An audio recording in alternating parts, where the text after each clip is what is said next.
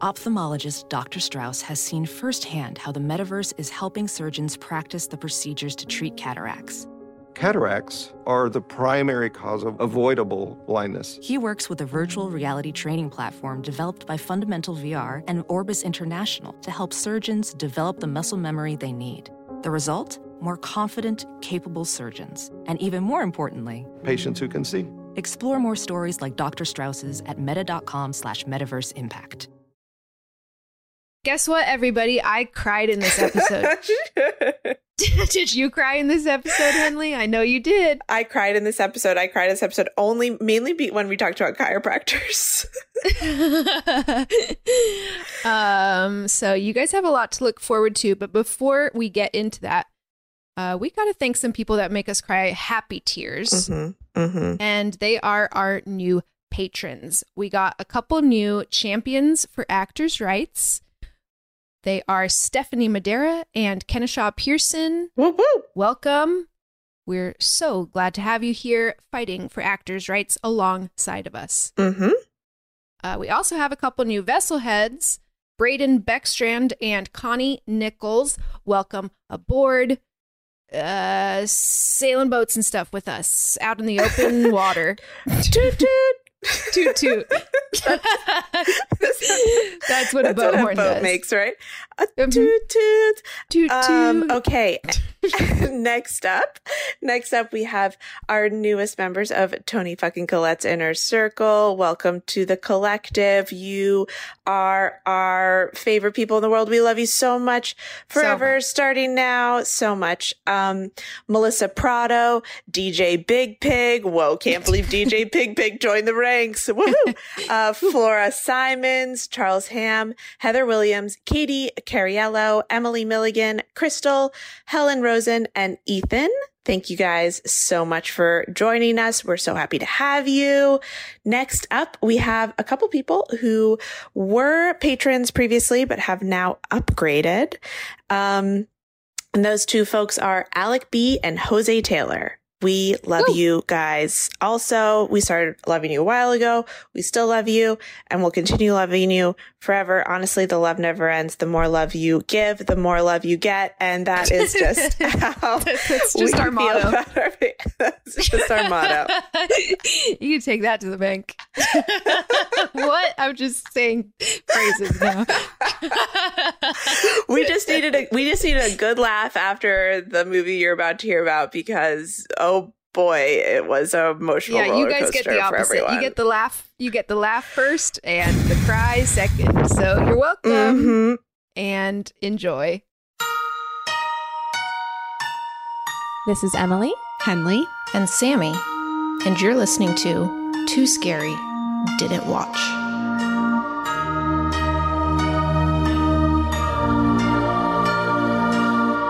Hi, everyone. Welcome to Too Scary Didn't Watch, the horror movie recap podcast for those too scared to watch for themselves. I'm Emily, and I'm too scared to watch scary movies. I'm Henley, and I'm also too scared to watch scary movies. I'm Sammy, and I like watching scary movies, so I watch them and I tell you about them, do you a great service. And we're back after a week off celebrating our freaking Henley's wedding. Henley is a wedding. Snuck the apostrophe S in there at the last second. It's what I meant to say the whole time, for sure. Oh, man, it really was the best. I had such a good time. It was such an unbelievable weekend. It really felt like everyone told me that getting married would feel really intense, and it delivered. It was an intense feeling all weekend. I just felt like so much love from everyone. And when it was over, I felt like, wait, I want to do it again, but this time I want to like relax. Yeah. I was so stressed the whole time. Yeah. It's a lot. But it was just because, like, you know, it's like you're just like hosting like a big party for like multiple days with like so many people. And everybody wants to talk to you. Yes. Everybody. Everyone's actually looking at you. I know that's what Tim's mom kept saying. She's like, usually you can just, tell yourself, well, no one actually cares what I look like, really. But unfortunately for you this weekend, that's not true. No, everybody really cares. Everybody really cares. It's kind of the biggest thing. But you looked great. Which was stressful. Thank you. Emily, I have to say, my mom has said multiple times, like since last weekend, she was like, she'll just, and like, well, it'll be quiet. And then she'll turn to me and she'll be like, thank God Emily was there. Because truly, Emily really was just a little like guardian angel going around like fixing everyone's clothes and she got me a safety pin, and then she'd be like, I'm on it. Let's get her makeup done. Doing Henley's makeup. I feel like everywhere I looked, she was just like, bam, bam, getting it done. It was great. It was amazing. It's my favorite thing. Technically my mom was supposed to put my veil in my hair, and she was stressed about it all morning. And then Emily was the one who really actually did it at the end of the day, because my mom was just like, I don't fucking know how to do this. Thank God Emily was there. She just like kept saying it. And it's so true. Like seriously. Also, you like did my dress afterwards. You did the little bustle thing, and you tied my bow up. That bow. I love that bow. I saw the pictures you just posted. I was like, ooh, look at that bow. It looks great. It's a beautiful dress. It really, it was my pleasure. And I kept saying like, man, I was so excited about this wedding. It was like all we had been thinking for fucking 2 years. It was like, we just couldn't wait for this wedding. And then it was better. It like never happens. Do you know what I mean? It really exceeded expectations. It was genuinely the best weekend of my life. Yeah, my expectations were so high, but it was like, no, just kidding. It's better because it's happening. You're just with everybody you love, and it's the best. Oh my God! Great. And then Sammy, you got to witness me being like, it was real touch and go the day of my wedding. Which I feel like happens a lot. That's a real, all the time. A real mistake that people make is getting too crazy at the rehearsal dinner. I've seen it time and time again. I've been to quite a few weddings, and almost all of them, the bride and groom are hungover on their wedding day. And this was no different. It was no different. I was so hungover that morning, and I really thought I was going to throw up everywhere. I almost threw up outside of the salon. My mom had to drive home to get me a Xanax so I could take that. Before my sister got me an Ensure. It was like real, because I have no tolerance after having a baby, and I knew that. And I've also been stressed and like not eating as much as I should be. And it was just like the whole combination, the nerves, the empty stomach, having like one too many drinks. Yeah. And you're seeing everybody and you're socializing with everybody. Like that first night is always a party. And so it's like, how are you not gonna, it's all, I'm telling you, my advice to any brides out there or grooms, anybody having a wedding, pre-order an IV drip. Pre-order it for your wedding day. Best case scenario, you don't need it. And you just get some extra electrolytes. Or, hey, I bet you somebody will. Somebody in the bridal party, some family member. Somebody's going to want it for sure. Pre-order an IV drip for your wedding day. I should have looked into that. I just assumed it wasn't possible in Easton, Maryland, Oxford, Maryland. It probably wasn't possible, but I wish I'd had that on my wedding day. That's the only thing. But otherwise, perfect weekend. Perfect weekend. I pulled my shit together. I pulled through and had such an amazing time. Yeah, that night was also perfect. It was perfect. I took my Spanx off 3/4 of the way through the night. Hell yeah. I took my Spanx off in the bathroom with our friend Kathleen, and Kathleen turned to me and goes, you know, you can throw those out, right? And I was like, oh my God, I can. I just threw them in the fucking trash. And it felt awesome. I took my Spanx off out on the beach with our friend Caroline. We could probably just walk over to this part of the beach and take our Spanx off and nobody will notice. And maybe people did. I don't know. I was having a great time. That makes me very happy. That makes me very, very happy. But we're going to have a reunion in Oxford, Maryland in 10 years. We're going to rent that house again. And can't wait. Perfect. I can't fucking wait. I can't highly wait. recommend the Eastern Shore of Maryland to anybody out there. It was beautiful. Gorgeous. Mm-hmm. It was perfect. Lovely. I love you guys so much. Oh, I love you so I much. love you so much. Oh. Wow. Let's segue into a movie that's going to make us feel really bad. It's going to take that high that we're riding and knock us down all the way to the bottom. Oh, that's so great. What a great plan. I don't know what I was thinking. I accidentally picked this movie and I feel like I made a mistake. The movie is Jacob's Ladder, directed by Adrian Lyne, written by Bruce Joel Rubin, starring Tim Robbins, Elizabeth Pena, and Danny Aiello. It is streaming on Hulu. And yeah, I had never seen it. I kind of texted a little list of options to you guys, and Henley was like, Jacob's Ladder, I've always been curious. And I think, yeah, you are probably going to regret it. Fuck.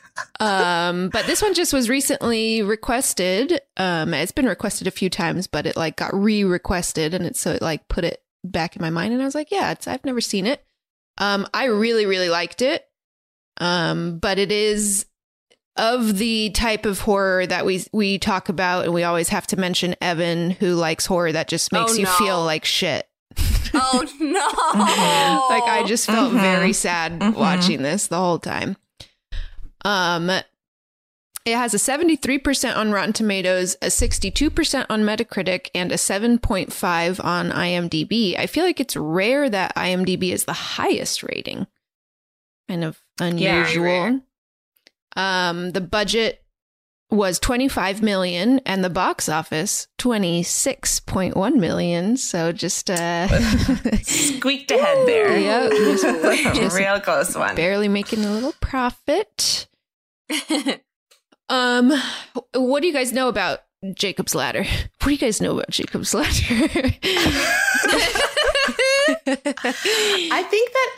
I don't know how I know that it's really fucked up. I just feel like I know that. And maybe it's one of the movies that I saw the cover of in Blockbuster growing up, because it's what year was it made again? 1990. Yeah, 1990. It's I know that it's a man struggling with PTSD, and I think he was in Vietnam. Yep. And that's all I know. And honestly, any movies about Vietnam really scare me, no matter what. Yeah, that's just a terrifying topic in general. I think this movie has the three scariest things in life, which are war, losing a child. Sorry, Henley. No, fuck. Unknowingly, you stumbled into this one, and not trusting your own mind. Cool. A real feel good, a real combination of feel good little things there. Yeah, I don't know anything about this movie. It is a title I've heard many times, but I don't think I know literally anything else. But I don't love what I'm hearing. All I knew about it was the ending, which is funny, but I won't say. Oh, interesting. Interesting. Okay. Well, you will say eventually. I will say eventually. You better say eventually. It would be crazy if you didn't tell us the end. I got some trivia for us. In a 2015 retrospective on the film, Tim Robbins said that one of the reasons he thought it didn't do well at the box office was how the film's violent, harrowing scenes in Vietnam didn't jibe with the national mood in the fall of 1990 during the run-up to the Gulf War, which I thought was interesting.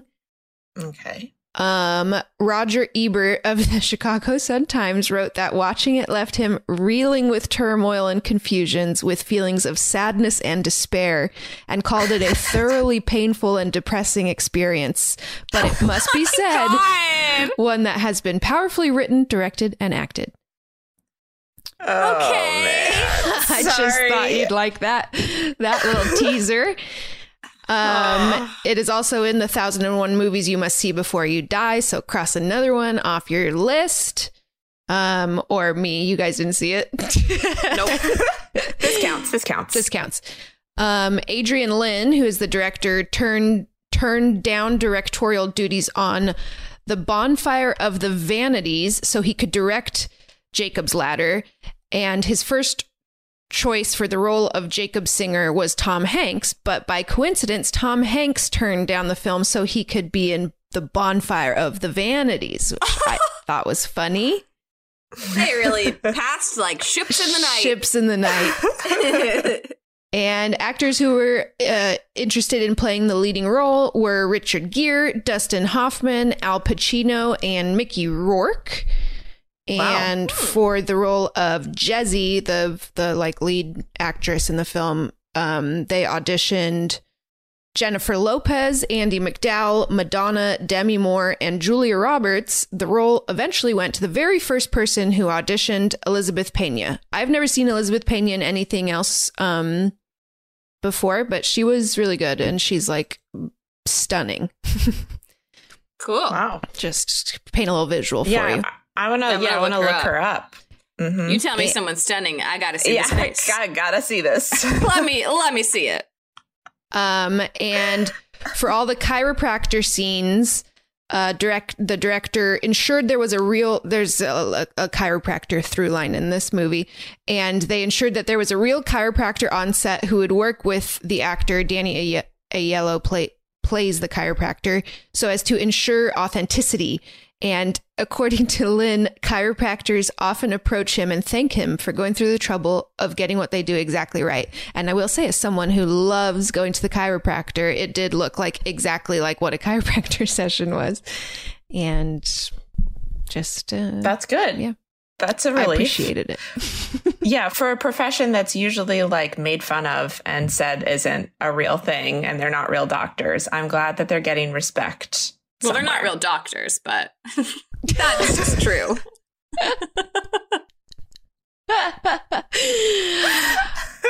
I love fair. I love the chiropractor. Doctor or not. Some people don't love doctors. I'm just saying a chiropractor isn't one. Do you know what I mean? Our chiropractor audience is unsubscribing. The whole point is that you don't need to rub it in.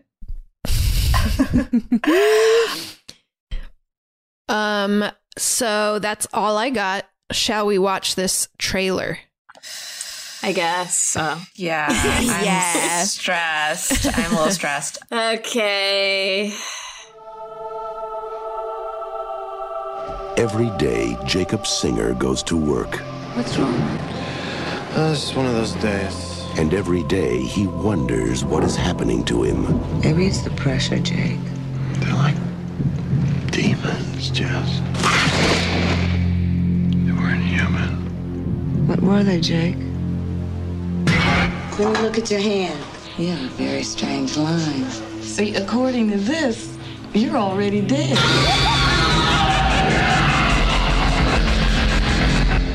Something's wrong, Jake. They're coming after me. I don't know who they are or what they are, but they're gonna get me, and I'm scared, Jake. I've seen them too. Maybe the demons are real. He's running 106 feet. This is barbaric. I can get rid of the demons. Who are you? I can block the ladder. Where are you taking me? Where am I? Where do you want to go? Home. This is your home. You're dead. I'm not dead. What are you then? I'm alive. God damn it. Pretty fun stuff. No, I'm sorry. I made a mistake. This is going to be tough. Also, any like hospital stuff really freaks me out, I gotta say. Me too. Medical horror is really, really gross. This movie has everything. Great. Oh my God. Great. PTSD, dead child, medical horror, not trusting your own mind. Something for everyone to enjoy. Tim Robbins is great. You know what I know him best from? That movie about the hula hoop. Do you guys remember that movie? What? A movie about a hula hoop? Yes. Never heard of it. Never heard. Not ringing any bells. It's like, I think it was like a TV movie. Fuck, I have to figure out what this movie is. I watched it like anytime I had a substitute at a certain point in high school. And I thought it was like just a silly like TV movie. And so I didn't think Tim Robbins was like a serious actor. famous I thought he was like this TV Award-winning movie actor. hula hoop guy. Yeah, and then it's like, no, he's like very famous and very well respected. The hula hoop movie is good. Hold on. I got to see this hula hoop movie. Also, that they would show it in a high school classroom seems. I'm curious about what's the point I've of seen that. it so many times. Okay, what's this movie? I will say probably my biggest takeaway from this movie was how much I loved Tim Robbins. I never have been a Tim Robbins fan, and he is so good in this. And he's like so charming and cute, and his little dimples. I was like, he's really charming and with cute. Tim Robbins. Yeah, I never knew. I famously don't like Shawshank Redemption. So I know. Wait, what? I didn't know that about you, Sammy. How can you hate such a beloved film? I don't hate it. It's just I don't love it. It's a little overrated. I think in your it's mind? a little overrated. It's fine. It's just not one that I'll be watching again and again. The Hudsucker Proxy. Oh, you know what? I have seen that. I don't know what that is. Is it a Coen Brothers movie? It might be. It's like fucking Paul Newman and Jennifer Jason Leigh are in it. It's a very good movie, but I was like, this stupid hula hoop movie, what the fuck is this with all these people who don't matter? And it's like, I think it is the Coen Brothers. I don't know, but see the hula hoop movie. He's holding. Yeah. I do. I have seen that. It's been a while. I should rewatch it, but I should also rewatch it because now I'm a huge Tim Robbins fan. Great, I'll watch it. He's really too. charming in it. It is. It's Coen Brothers, and it's also written by Sam Raimi. Wait, what? Co-written by Joel, Ethan Coen, and Sam Raimi. We should do this as a bonus episode where we all watch it and we talk about it. The Hudsucker Proxy. Wow, sorry, I'm going down a rabbit hole of that. Yeah, well, nostalgia. Let's talk about this movie first. Yeah, okay. Probably decidedly less fun, much less fun, but we must. We must. The show must go on. It must. It's the bleakest time of the year, so you know what that means. We deserve to get cozy on the couch, rewatch our favorite TikTok videos, and drink a goddamn glass of wine. If you ever struggle to pick out the right bottle, you will love our next sponsor, Naked Wines. Did you know that when you buy wine today, most of the money goes to things like fancy packaging, big budget marketing campaigns, and tax? That is crazy. Naked Wines is a subscription service that seamlessly connects you to the finest independent winemakers on the planet. So you get a box of the market's best quality wines, however often you'd like, for a fraction of the price. And hold on to your butts, you guys, because the deal they have for you is insane. Just wait. So how do they do it? Naked Wines connects winemakers and wine drinkers directly, allowing for vineyard-to-door delivery at up to 60% off what you would normally pay in a store. By cutting out the traditional retail middleman costs and markups, winemakers can pass those savings on to you without skimping on quality. I can't stop talking about Naked Wines. I love that their quiz matches you with bottles that you love, and each shipment includes wines they recommend based on your previous ratings. I'm currently loving their organic options, especially the Chris Condos Cabernet from Mendocino County, and they've been around for 10 years, and they fund over 90 independent winemakers. So with no commitments or membership fees, you can enjoy Naked Wines hassle-free. And the best part, every bottle is a passion project from an independent winemaker, so you're literally making an independent winemaker's dream come true. So head to nakedwines.com/tooscary and enter voucher in the top right when you get to the website. And put in Too Scary for both the code and password to get 6 bottles of wine for just $39.99 with shipping included. That's $100 off and less than $7 per bottle. So that's nakedwines.com/tooscary and use the code and password tooscary and grab 6 bottles for just $39.99. One last time, that's nakedwines.com/tooscary, code and password tooscary for $100 off your first 6 bottles. Welding instructor Alex DeClaire knows VR training platforms like Forge FX help students master their skills. There's a big learning curve with welding. Virtual reality simulates that exact muscle memory that they need. Learn more at meta.com/metaverseimpact. So we start in Vietnam with a platoon, kind of a group of men, clearly all very close and friends. And then the siren goes off and they are under attack. And it's this very hectic, very violent scene where you just kind of get glimpses of people getting shot and stabbed. There's bombs going off. There's someone who's like, all the skin is like falling off of his leg, and you see the like bone as he's like being dragged away to the medical tent. And some of the men are grabbing their own heads and screaming like, my head, my head. And it's like all happening very quickly, so you don't like get a good grip on what's happening, but someone starts convulsing and like someone is grabbing their head. And then Jacob, Tim Robbins, is our protagonist, and he is stabbed in the stomach with a bayonet. And as he is stabbed, it cuts to him waking up on a subway train. And now the year is 1975. And he wakes up like stressed and kind of looks around, checks his surroundings, and sees that he's just on an empty train.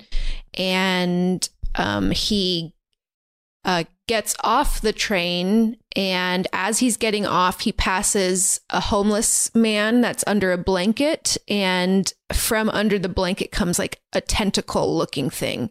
And he kind of looks at it and then jumps like off to get off at that stop. And is just a little disturbed by that. And then at the subway stop, there's no exit. It's like a closed subway. And so he can't get out and he's stuck. And he sees on the opposite side of the of the tracks, you know, the opposite side. And so he's like, I'll climb over there to see if I can get out that way, which is very stressful. So he looks both ways and climbs down into the subway tracks. And this is all like really gross and dirty. And there is fluorescent lighting and there's like rats, and he's like stumbling in the tracks, and it's like water, like dirty water dripping down on him. And a train comes and he like kind of freezes in the headlights of the train and then wakes up again in an apartment. And there's a woman there. This is Elizabeth Pena. Her name is Jezebel. He calls her Jezzy.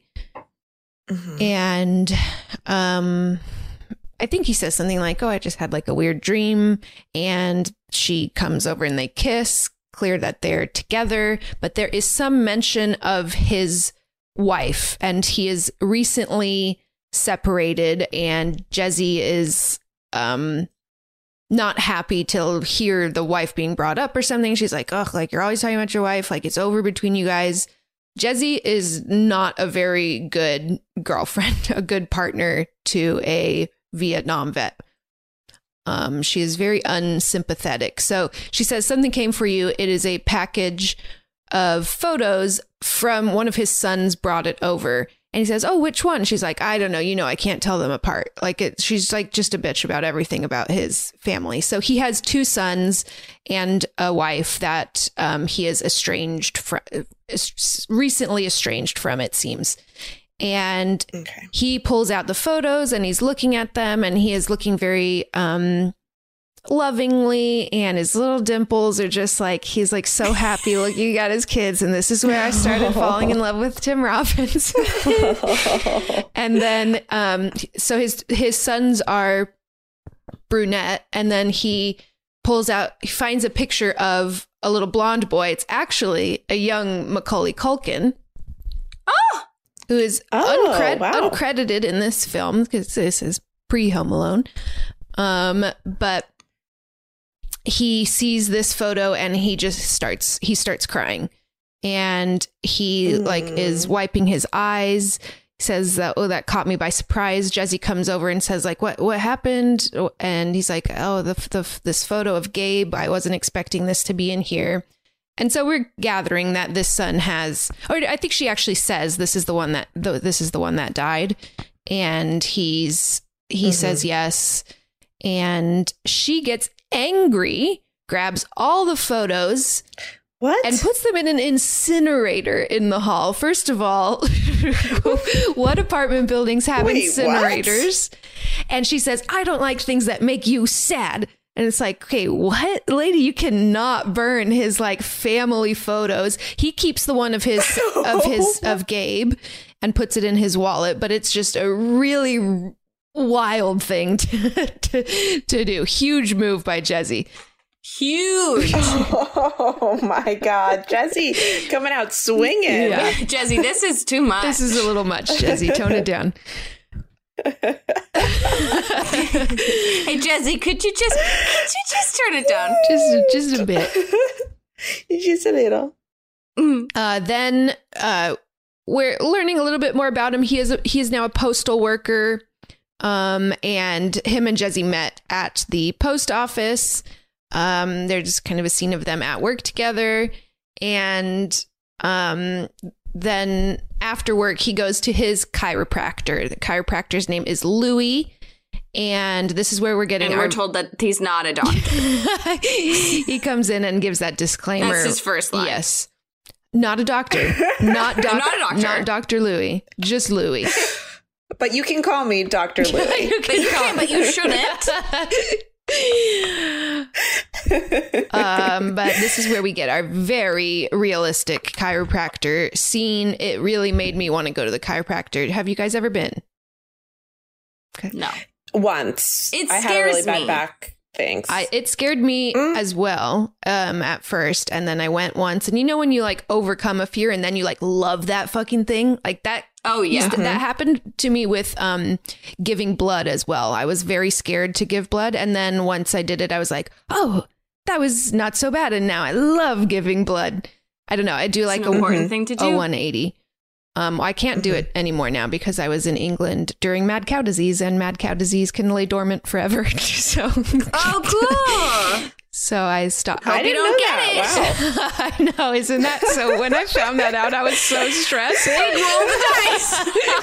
It could lay dormant for like 50 years. I would be like, man, I'm gonna be so mad if I'm like 50 and I all of a sudden have mad cow disease. That would suck. That would fucking suck. That would fucking suck. Oh God. Anyway, so the chiropractor's like that for me. And it's clear that he has a close relationship with this chiropractor. And after the chiropractor, he is heading home and a car starts following him and then speeding up behind him. And it's clear that this car is like trying to hit him. And he starts doing like zigzags, which I feel like must be like a war tactic thing. I remember there was a big outcry in Game of Thrones when that one kid didn't zigzag when he was running from someone with a bow and arrow. Do you guys remember that? You got to zigzag. You gotta also, zigzag. if you're running from an alligator. Oh, good to know. Some Florida They can tips. only see directly in front of them. And I have not verified that. It could just be total bullshit. But also, it's not very likely that you'd be running away from an alligator on land. They're lazy, but and slow. But zigzag. It's a good to know nonetheless. Yeah. But so he is able to dodge them, and he kind of tucks into a corner and they drive off. And as the car passes him, he sees the faces in the window are not human looking. They're kind of distorted, featureless almost faces. They're very spooky, and he is way freaked out. And he goes to, I think, the VA office to see his regular doctor, because he's kind of having a bit of a freak out, and it's clear that he like needs some help, needs to talk to someone. And he goes in to the front desk and says, you know, I'm Jacob Singer. I'm here to see Dr. whatever, this time a real doctor. And they say, who's that? We haven't heard. Is he new here? And he's like, no, I've been coming here for years. And they're like, okay, what's your name? And he says, Jacob Singer. And the receptionist like goes to check the files. She's like, no, sorry, no Jacob Singer here. And he's like, what? Like, what do you mean? Like, that's ridiculous. I've been coming here for like 4 years regularly. And she drops the file and leans down to pick it up, and her little hat falls off, and we see a bone protruding from her scalp. And he recoils at this, like he's horrified, he doesn't know what the fuck's going on, and he just runs to where he knows the doctor's office is in the building and opens the door, and there's some sort of group therapy session happening in there. None of them are his doctor, and they all turn to him and look like very sympathetic.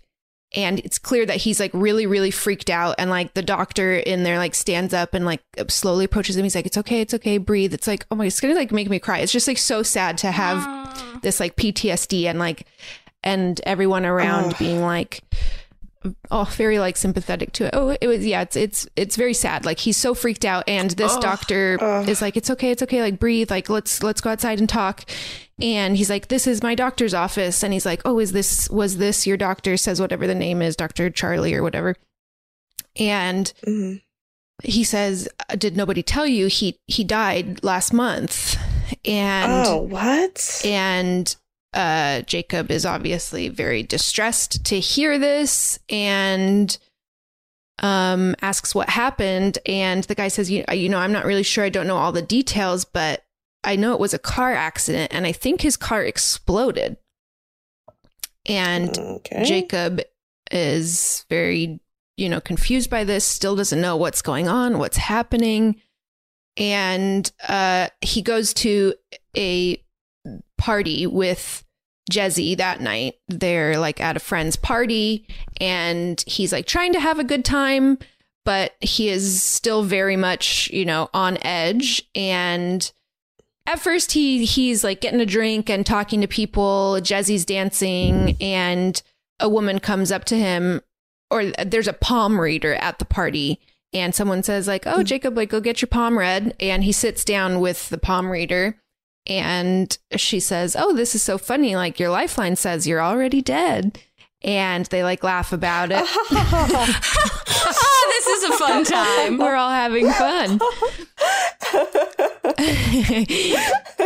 But he fucking hate that. But he does kind of laugh it off as a joke, and heads into the main room of the party where everyone is dancing, and kind of the flashing lights and the loudness of the room start to overwhelm him, and it becomes this like quick cuts of all of a sudden we're seeing things that don't look human. Like again, there's tentacles, and he can't quite make out what's happening, but he's clearly having this like sensory overwhelm where he's seeing Jezzy dancing, and everyone's dancing like really, really sexually all of a sudden. And it's like tentacles and people like grinding on tentacles.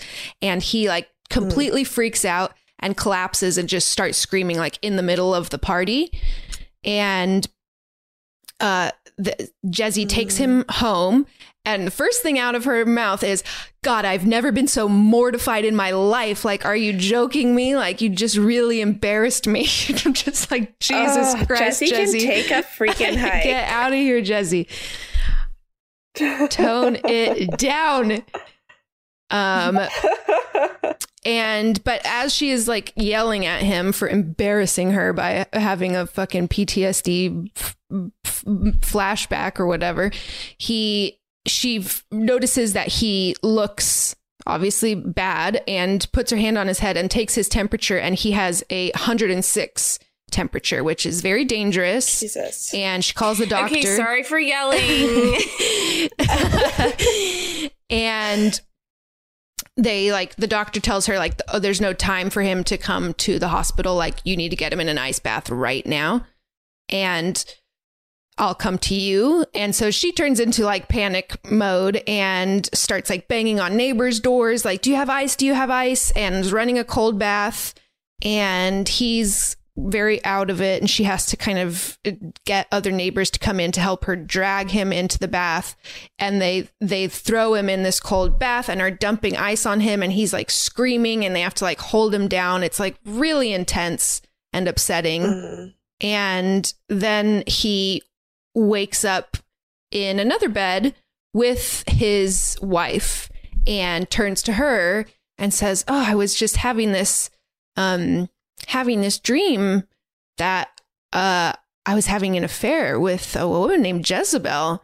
And the wife kind of, or first he calls it a nightmare. And then she kind of like makes a joke like, oh, I thought you said it was a nightmare. Sounds like you had a like beautiful girlfriend. And they like have a nice relationship. They hug and she like cuddles him. And then in comes little Macaulay Culkin, Gabe, and says like, God. I just had a bad dream. Like, Daddy, can you help me go back to sleep? And it's like this very nice moment that he gets up and he just looks so happy. It's so sad. It's just making me feel so fucking sad. But yeah, this is clearly a very happy moment for him. He takes Gabe back to bed, tucks him in, reads him a story, and his other two sons are in the room too. And it's like a very picturesque family, a little evening. And it's just very clear that he's very happy here. And then he wakes back up in that ice bathtub. No, thanks. And the doctor is there now, and he's like, oh, you like gave us quite a scare there, but you're okay. You're going to make it. Also in here is intercut with some of the Vietnam flashbacks of him being lifted in a helicopter to the medical tent. So presumably right after being stabbed.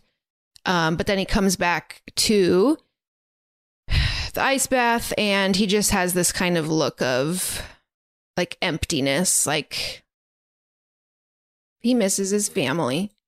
And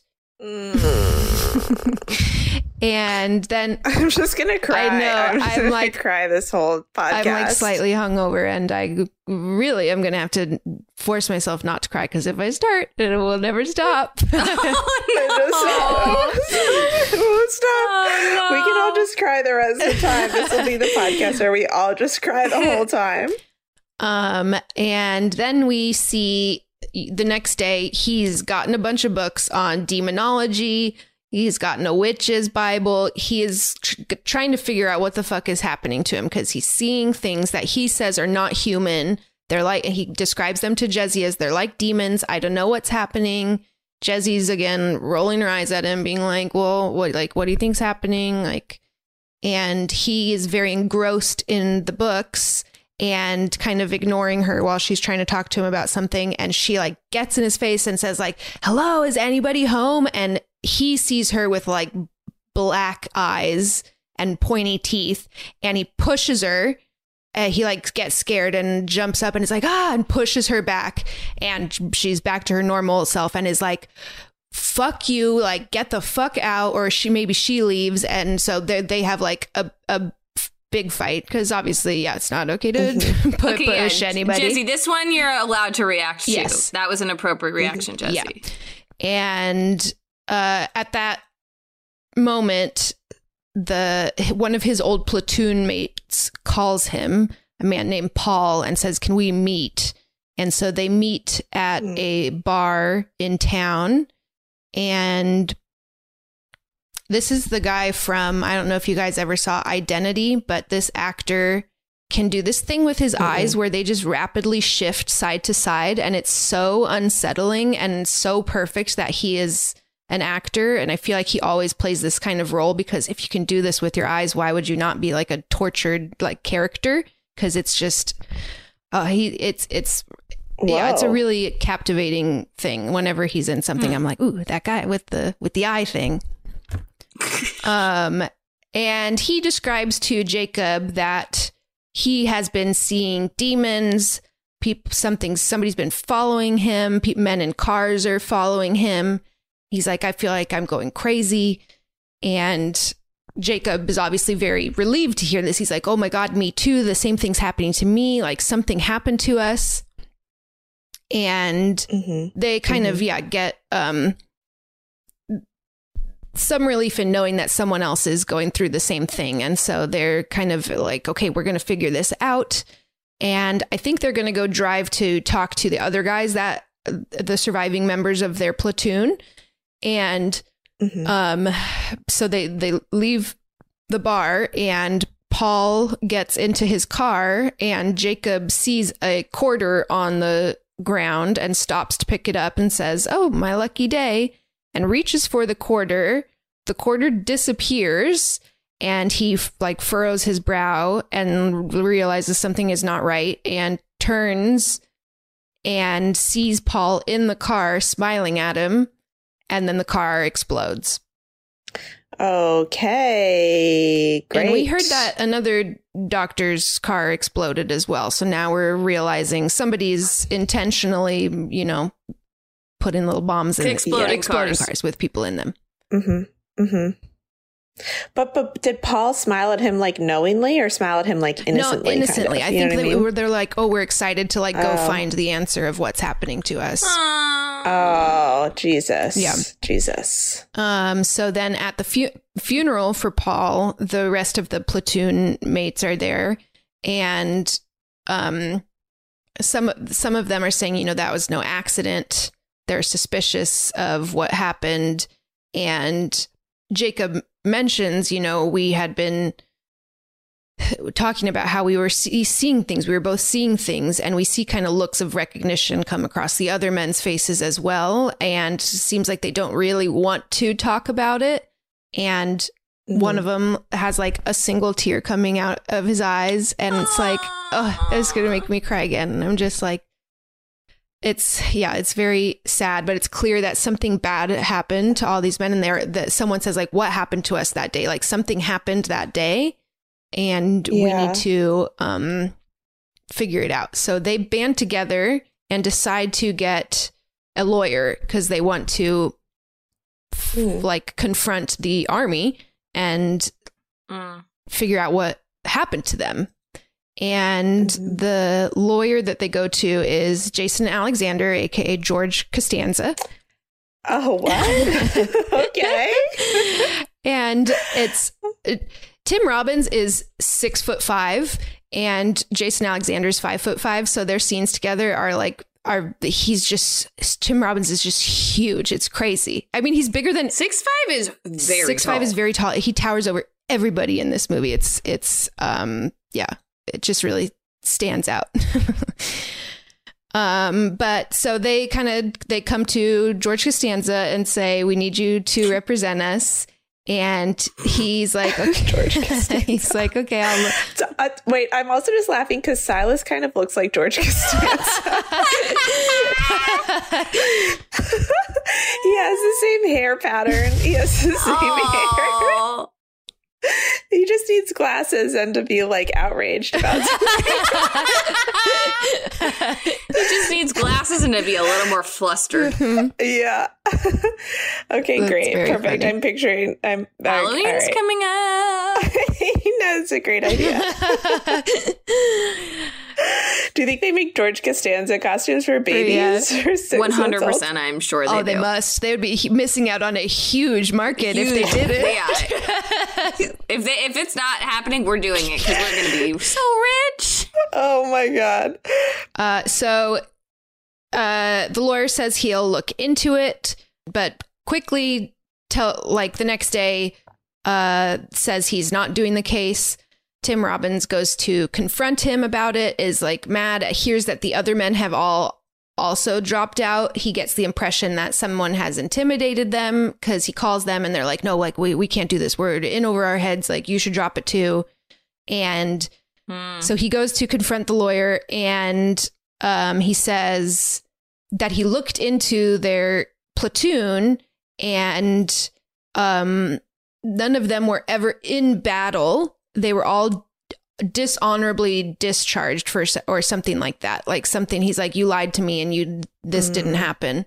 And Tim Robbins is like, no, that's the lie. They're covering something up. Something did happen, but George Costanza wants nothing to do with it. And it's like, "No, I'm out of here." And as Tim Robbins is upset, kind of on the curb outside of the courthouse or whatever, he gets abducted by the men in that same car that was chasing him down earlier. They pull him in. Their faces are normal now. They look like normal humans, and they are just being really aggressive with him, saying, we've been following you, like, you need to keep your mouth shut. And he is able to fight them off. And as they're like driving, he gets the door open and jumps out of the car, like does a little tuck jump. So he's able to get away from them. But in the jump, he fucks up his back and he can't move. And so he's then just laying on the ground. And there's like a Santa Claus that's collecting money, and the Santa Claus takes his wallet from him, and he says, no, that has my picture of Gabe in it. And it's so sad. No. And he's so sad. No. And then God, eventually somebody finds him and calls an ambulance. He is taken into the hospital. They're being rough with him. He's saying, I'm in pain, like my back, I need my chiropractor. And they're all kind of, it's like so much commotion. They've got him on a little rolling stretcher thing, and they're running him into, they're like, we got to get you into surgery now. He's like, no, it's like just my back. I just need to get my chiropractor, please. And no one's listening to him. And they're like, well, what happened? And he's like, my wallet. They're like, where's your wallet? And he's like, Santa took my wallet. And so he's like looking crazy to them, but also they're not acting normal either. And then they are running alongside of him with the stretcher, like running him theoretically to surgery. And they just start running him down like levels as if they're like spiraling down and down. But it seems like there like shouldn't be this many levels in a hospital. And as it goes down, the levels get crazier. Like all of a sudden there's patients like lying on the floor in the hallways, like twitching. And then as it gets lower, then there's cut off limbs in piles on the floor and like blood. And he is seeing all this, saying like, what's happening? What's going on? I need to go home. And someone turns to him and says, like, you are home. This is your home.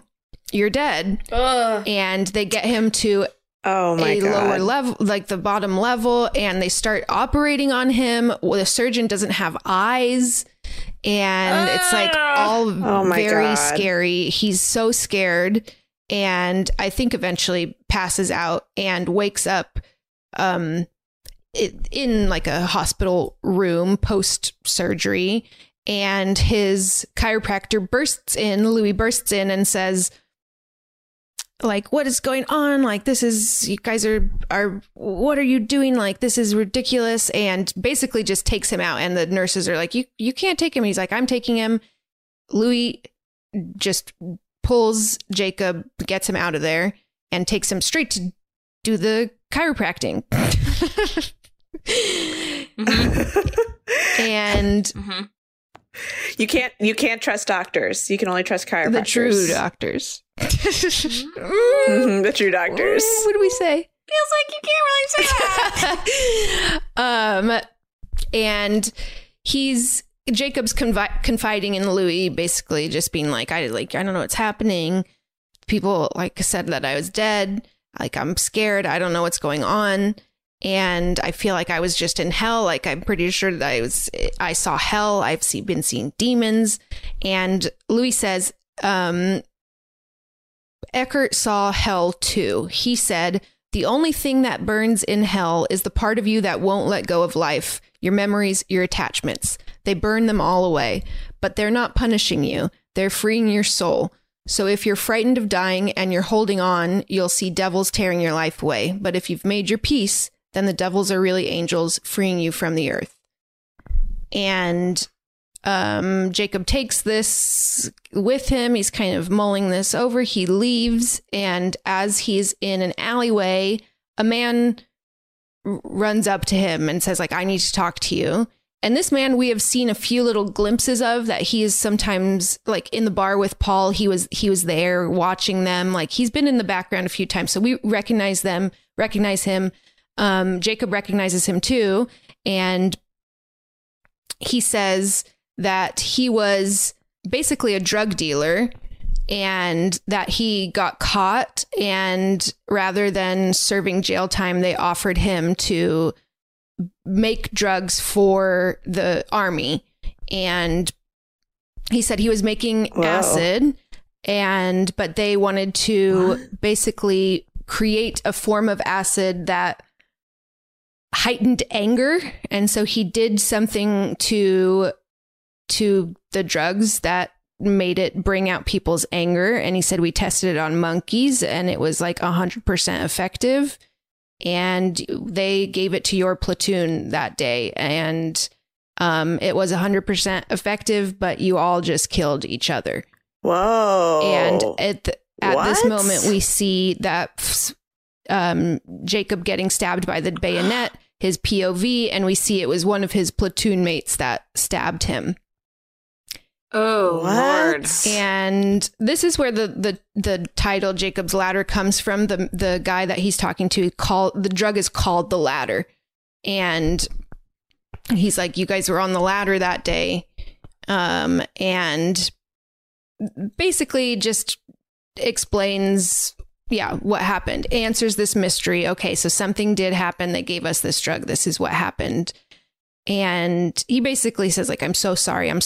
Like, I've been following you and I just like had to tell you that's what's happened. And Jacob takes this information and kind of slowly walks to an apartment building, and the doorman recognizes him and says, Jacob, I haven't seen you here in a while. Like, is your wife know you want me to tell your wife you're coming up? And he's like, no, that's okay.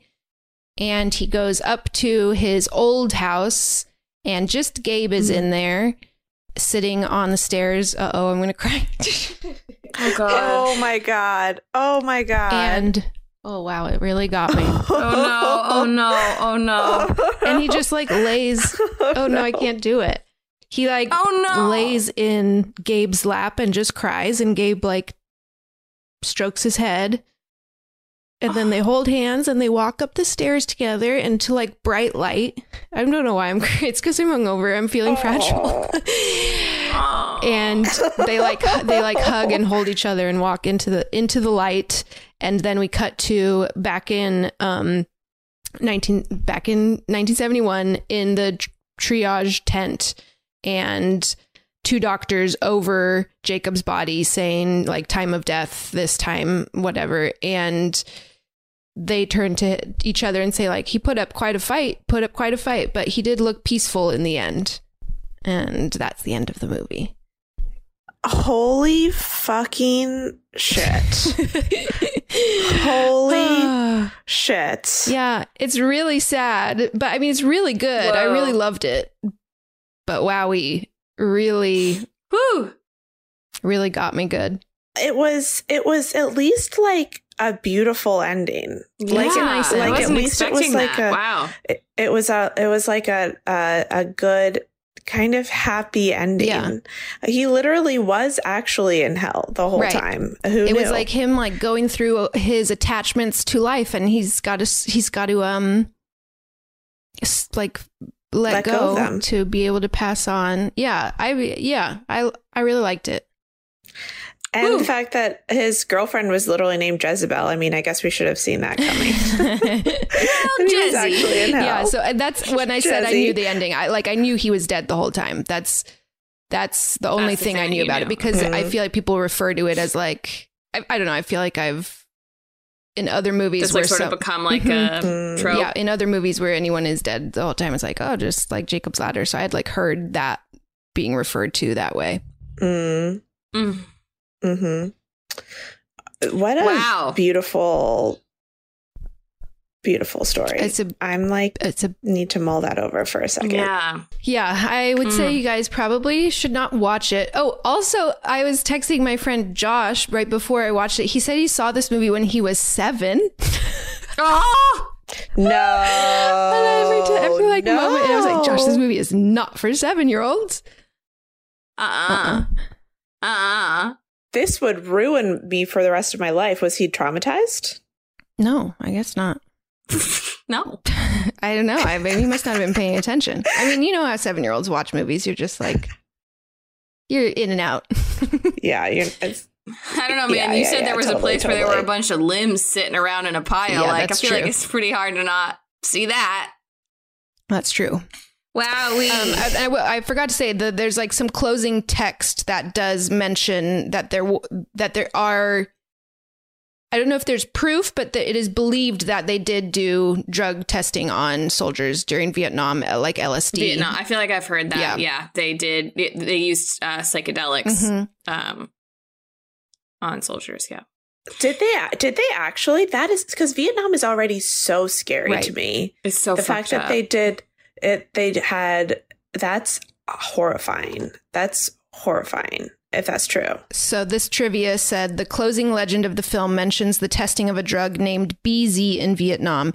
BZ is NATO code for a hallucinogen called, I'm not going to be able to pronounce that, but the full name of it, which was rumored to have been administered to U.S. troops during the Vietnam War in an attempt to increase their combat abilities. Which is like insane to think that a hallucinogenic would increase your abilities to do anything. Like what? No. But yeah, it's very fucked up. But that is part of what this was based on. Did anyone watch the Ken Burns documentary on? No, but I've heard that I should because of what is it? Obsessed? Didn't Mary Beth Barone talk about it? Yes, Mary Beth Barone. Mary Beth Barone did talk about it. When it came out, I watched the first episode, and it was too hard to watch only because the reason why we even entered the war is because everyone made terrible decisions. Right. It's just like everyone made really stupid, bad decisions, and there's no reason for this war to happen at all. And like just the fact that that's so patently obvious from the beginning, I was like, I don't know if I can watch like 30 more episodes about all the destruction and like terrible, horrific consequences of like these insanely stupid decisions people made. Like I can't, I don't know if I have the stomach for it right now. Yeah, I mean, it's truly like the most horrifying thing in life. Yeah. War is very scary. The draft is very scary.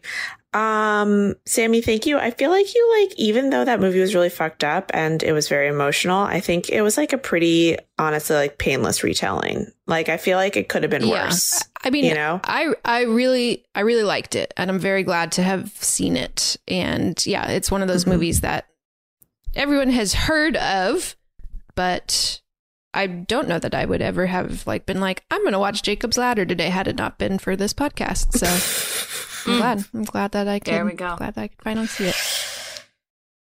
Wow. There we go. A movie about how chiropractors are the true heroes.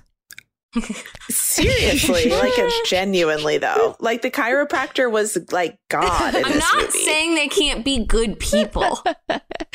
Yeah, they're just not doctors, They're Emily. just We not fucking medical get it. doctors. We get it. Look, I'm not a medical doctor. It's fine. It's fine to not be a doctor. Are they like on par with an acupuncturist or a masseuse? I have no idea. Where do we rank them? Which one's hardest?